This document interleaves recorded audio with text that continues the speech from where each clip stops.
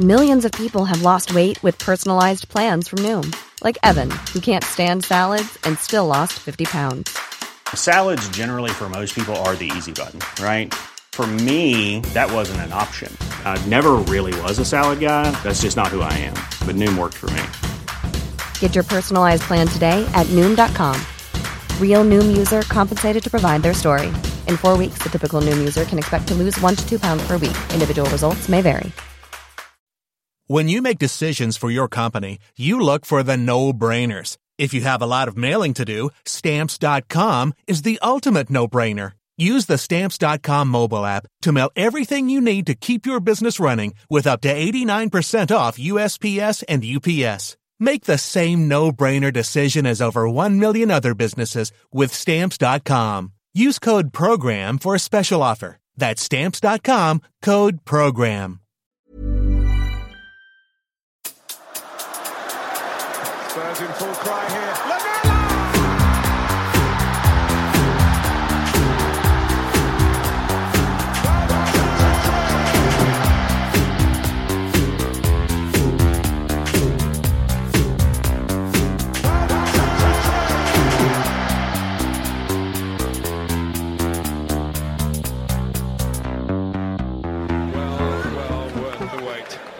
Welcome, listeners, to a very special episode of the Extra Inch podcast. My name is Windy, and I'm joined by a special guest for a one-off special. We have Kristan Heneage here. Kristan, hello. Hello, mate. How are you?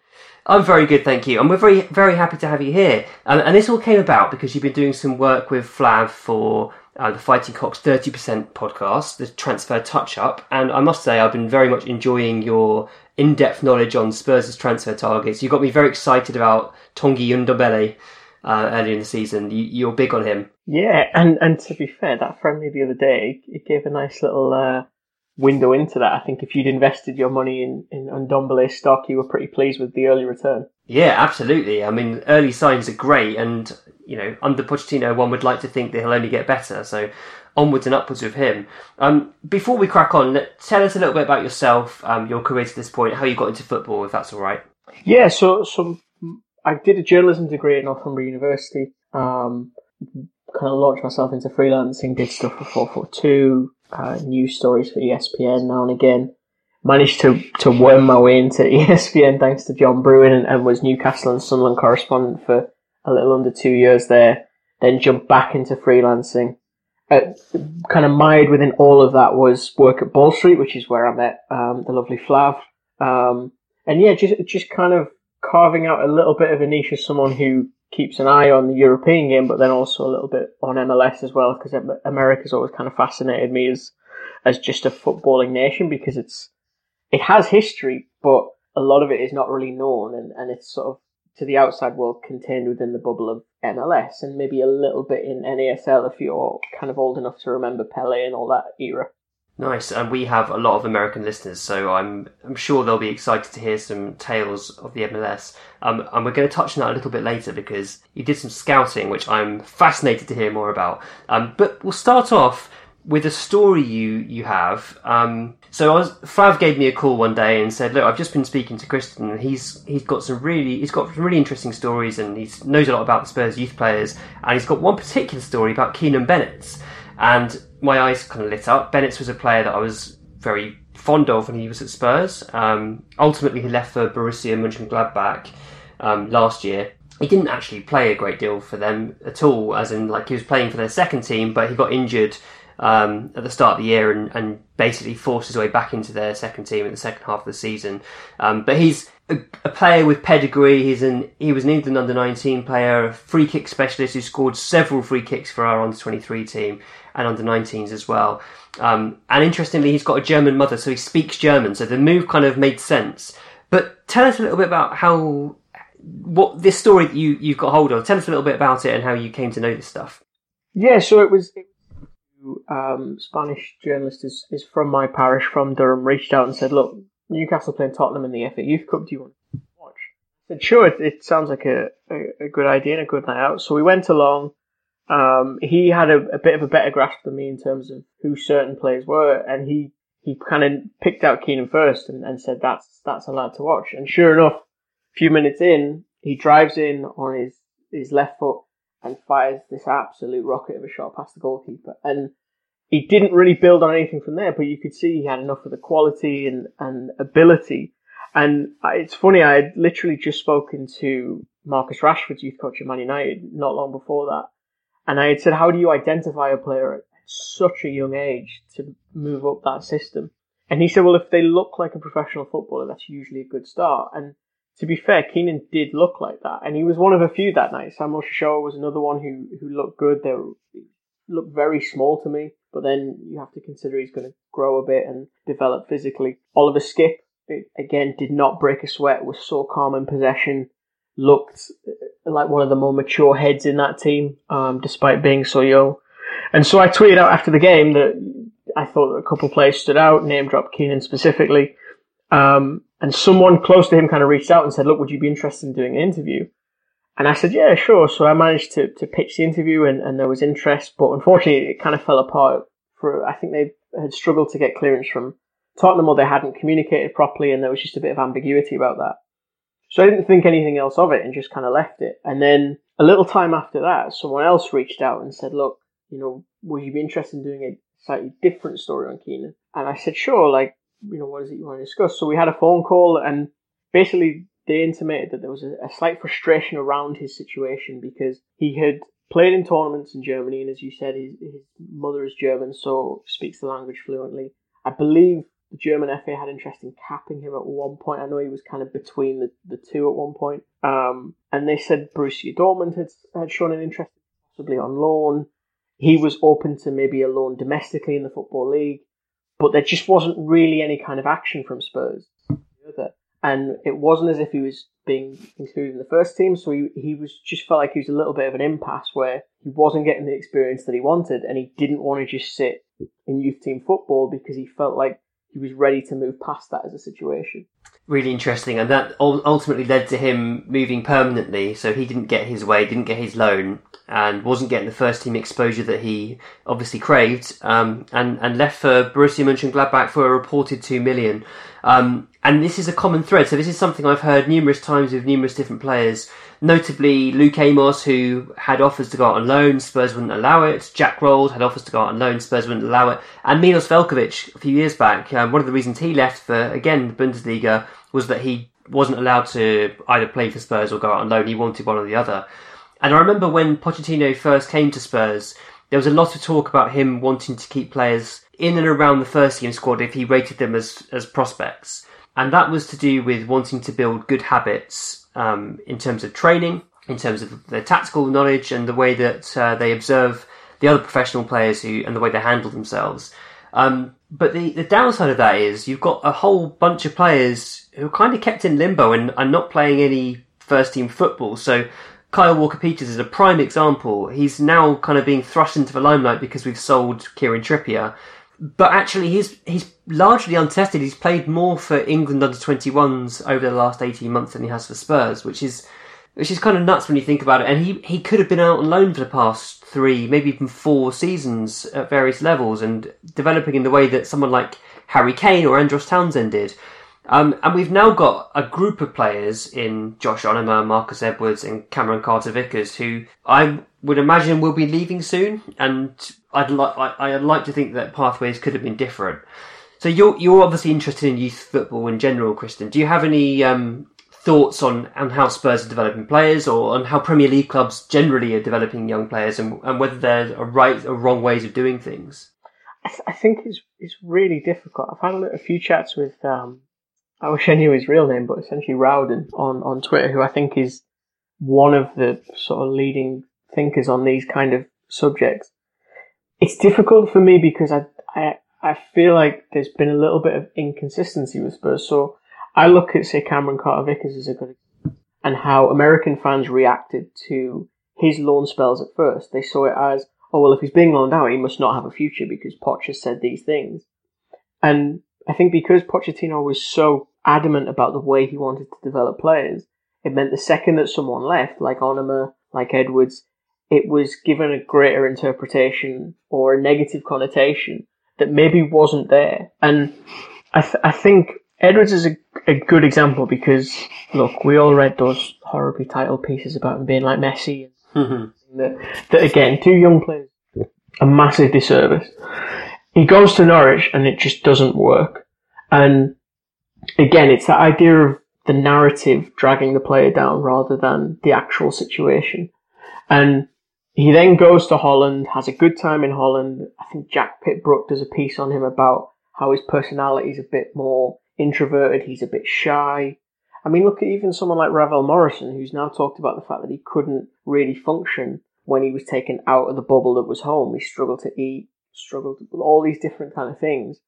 And those are the moments where I think, well, that's really where you as a football club need to be dedicated enough to treat every player as an individual and cater to as much as they need, because everyone's different. For as many sort of self-starters as you have, there are going to be players that need a little bit more watching. And while I do kind of admire this Pochettino idea of we keep everyone in-house and we set the standards and all, I just don't know if that's going to be realistic, because you have a situation like Kyle Walker-Peters where he's just sat around for quite a while now. I get that there's talent there. I mean, we saw it when they played Newcastle, and he got the man of the match. But again, he needs those repetitions. He needs that experience, because as you say, now you're going to put him in and you don't really know where his ceiling is. Even those people who watch the under-23s and the development squads regularly, they will give you tremendous insight on that situation.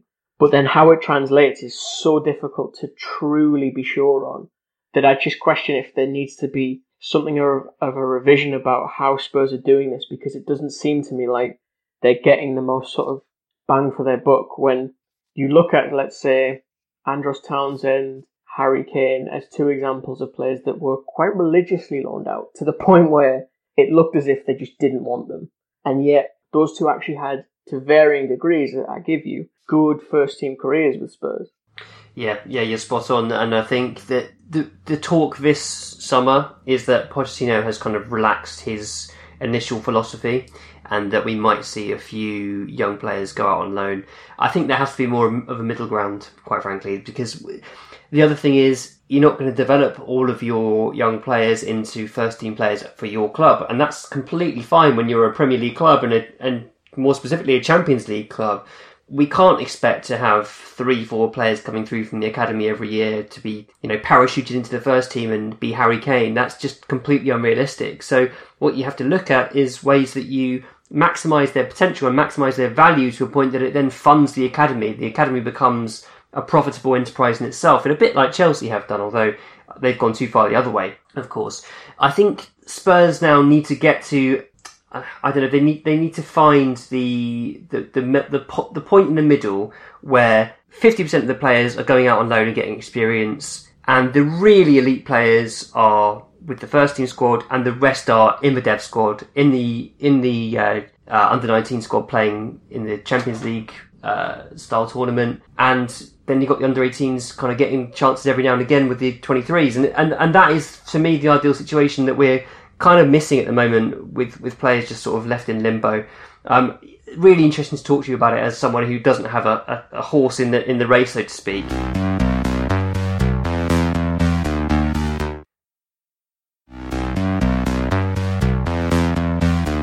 Kristan, I want to talk to you a little bit about your experience scouting as well, because I know you, very interestingly, ended up as a scout for an MLS club. How did that happen? Yeah, so I was a sort of consultant of sorts for a team called the Seattle Sounders. It was pure luck and circumstance that the assistant coach followed me on Twitter, and and I just reached out and said, I've had an interest in doing this. I always feel quite self-conscious talking about myself in these terms, but I feel like I can spot a decent player. Is there any chance I could maybe get some advice or tips on how to break into that or what have you? And he kind of said, look, is there anyone you like the look of at the minute? And I said, well, I've got 5 names. And so I sent him those 5 names, and they turned out pretty well for the most part. There's 2 I can think of, 3 actually, that are playing in MLS now that were in the second division at the time. And so we kind of struck up a bit of a conversation and a relationship from there. And so then it became a case of I would get an email every now and again what do you think of this guy? Could you have a look at this guy for us? And then I said, well, could this be a bit more formal? Could it be a situation where, I get the experience, that's the benefit for me, and the benefit for you is the fact that you have an opinion to run over. And then it sort of evolved a little bit to, then they wanted to look at players from, say, Europe or South America. Now, I've been really honest with them and tried to be honest with people as well. If I don't know about a player, I'll admit it, because I think the quickest way to destroy your reputation is, I don't know if you ever saw that TalkSport video years ago, where they just went round some Premier League grounds and just made up players. Absolutely that kind of scenario. If you don't know, you'll be found out so quickly, and it just kills it. So there were some instances where they'd say, what do you think of this player? And I would know him by name, but not anything to really hang my hat on. So in that instance, it's a case of just doing research and kind of reaching out to people in that part of the world. At the same time, it was a case of, talking to people and reverse engineering that situation. So if they tell me they need player for, we're looking at this kind of player, reaching out to people I know in those parts of the world and saying, look, is there anyone that kind of fits this mold for you? And then when you get those names, you go away and you watch them yourselves and you decide, okay, this is a good suggestion, this is a bad suggestion. Because again, it is very much a case of opinions. I know that things have moved along massively since then, and Twitter often seems like this amazing hive mind for data and statistics. And I look at guys, just to pick one off the top of my head, Blade Analytics, who does a lot of really smart stuff in the Football League, and got picked up by Peterborough off the back of it. So it's definitely moved a long way just in the time since that I was doing it a couple of years ago. But yeah, it was a fantastic experience. It's something I still try to do occasionally when the opportunity arises. And I think long term it's something I definitely want to be more involved in, just because it's very exciting, it's very engrossing, and I think if you're a little bit obsessed with the game, I think it's something you can take immense enjoyment out of. Oh, I just think it's so fascinating, and I'm sure our listeners will be interested to hear it. I hope you don't mind. I'd like to dig a little bit more into the mechanics of it, because I've got no idea how it all works. So, how would things happen? Will you be sitting at home watching tape of these players, and then what happens? Someone gets in touch with you, and do they give you like a pro forma to rate them on in any way, or are you literally just writing a paragraph or two about a player's strengths or weaknesses, or is it just literally, yes, he's good, no, he's not good? Yeah, so it's funny. I devised a form myself, which now I think looking back, calling it a form is far too standardized. Which basically broke down, and it's so funny because we talk about Football Manager a lot. Like it did kind of lean on those three columns that we think of, where you have like physical, like mental, technical. In terms of, for me, I would reach out locally if I could and try and speak to someone who knew the player for a bit of a character reference, because I always remember there was one player who was playing in an ASL who he just looked so disinterested in the whole game. Every time I watched him, he wasn't bothered. And so I reached out to someone and they said, well, the club's not doing great, it's struggling. And so it turned out it was more a case of he wasn't happy with his situation rather than, no, he's lazy or he's just, not focused. And as soon as you took him out of that situation and he felt like he was going somewhere, he changed completely. So it's situations like that. And at the same time, there was, when it came to, for example, looking at European players, there was instances where they would reach out and say, okay, we're looking at, let's just say Flav Bateman, for example. We have no concerns with him technically. What's he like as a character? Problematic, hugely problematic. What's his best position? That kind of thing. We've seen him play a few different positions. And so you would reach out to someone, and I was always upfront in terms of what I was doing and the purposes of it, because again, I think Catholic upbringing, all that kind of thing, just be honest. And so it was an instance of just gathering information and then saying, okay, well, this is what this contact told me in Holland or Croatia or wherever it was. And then sometimes giving them the added context of, and this, so you can sort of your own, sort of seal of approval on the information and the source that it's come from. Nice. Yeah, hugely envious of you performing this role. Just from seeing the inner workings of a football club, I just think it's fascinating. Before I let you go, it would be rude not to talk a little bit about your club and the absolute fucking mess that they've got themselves into this summer. So you're a Newcastle fan. I feel for you so much. I have so much sympathy for Newcastle fans generally under Mike Ashley. It's been horrendous, but it's got so much worse all of a sudden. What the hell is going on? Yeah, it's a funny one.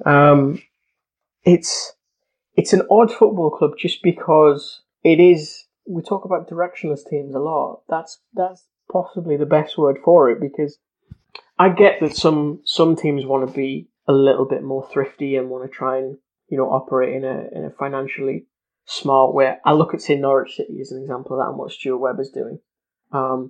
That I think is more a consequence of the size of that football club more than anything. But that's fine. At the same time, though, Norwich invest in certain avenues of their football club. They invest somewhere.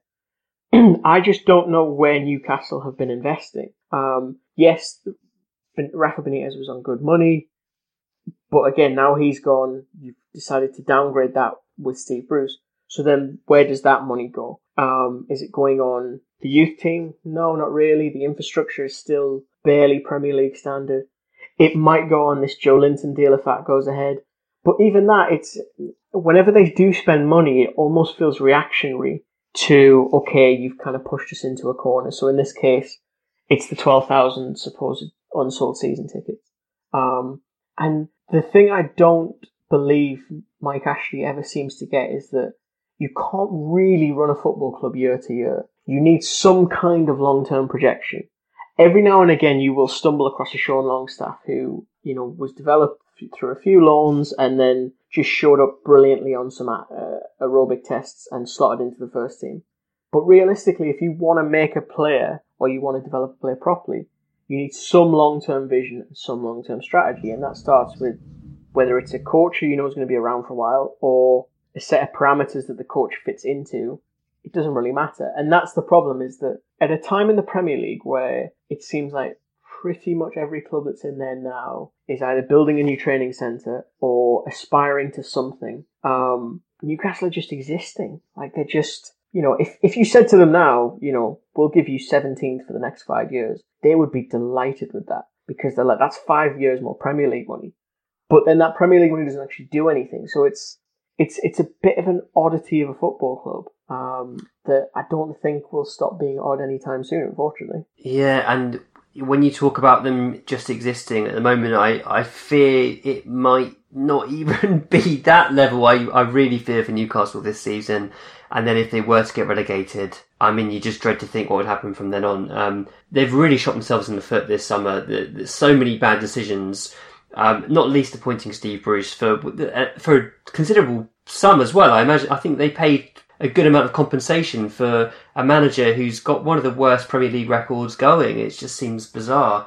And let's hope they get some players in, because there's not a lot to be excited about in Newcastle at the moment. And I do feel for you.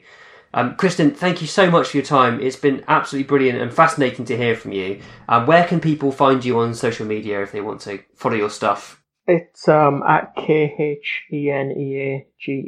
And yeah, by all means, fire tweets my way. I'm always interested in talking to people about football. Yeah, well, actually, we've got a bone to pick with you, because we've seen you engaging quite a bit with some of these Arsenal fan TV types. And yeah, but Bardi said to me earlier on today, Bardi, who's a fellow extra incher, said make sure you say something to Kristan about that. I've seen him talking to DT and the like, so he just wanted us to point that out. I must confess, that's like, what's the opposite of a guilty pleasure? I feel bad because I've only met Robbie briefly and he seems a nice guy, but I just can't understand the appeal of that. You know what I mean? Yeah, totally with you. It is what it is. It makes money. It makes people happy. It makes people sad. It's not something that ever crosses my, and that for me is the really funny thing, is that, like, the evolution, as someone who was in the Ball Street sort of early-ish days, is how different those platforms have gone. Let's say Redmen TV and people like yourselves who are, we want our listeners to be, as informed and serious and sort of almost academic in discussion, to then Arsenal Fan TV, which is it's parody. It's absolute parody. It's insane. It's not a fair reflection of how football fans are, although perhaps at the Emirates it is. Kristan, lovely speaking to you, and it'll be great to get you back on before our match against Newcastle to get some expert views on that one. Absolutely, I can stretch you're going to win out for a good 10 minutes. You've been listening to The Extra Inch. Thanks to Nathan A. Clark for production. Thanks to Bardi for being Italian. Thanks to Adam Gardner for the artwork. Thanks to David Lindmer for our intro music. You can find him on Twitter at DavyShambles and his SoundCloud DLindmer. Do check him out, he's great. Follow us on Twitter and Facebook at The Extra Inch. Email us via podcast@theextrainch.co.uk and subscribe via your usual podcast platforms. And if you do enjoy the podcast, consider leaving us a rating and review. That would really help.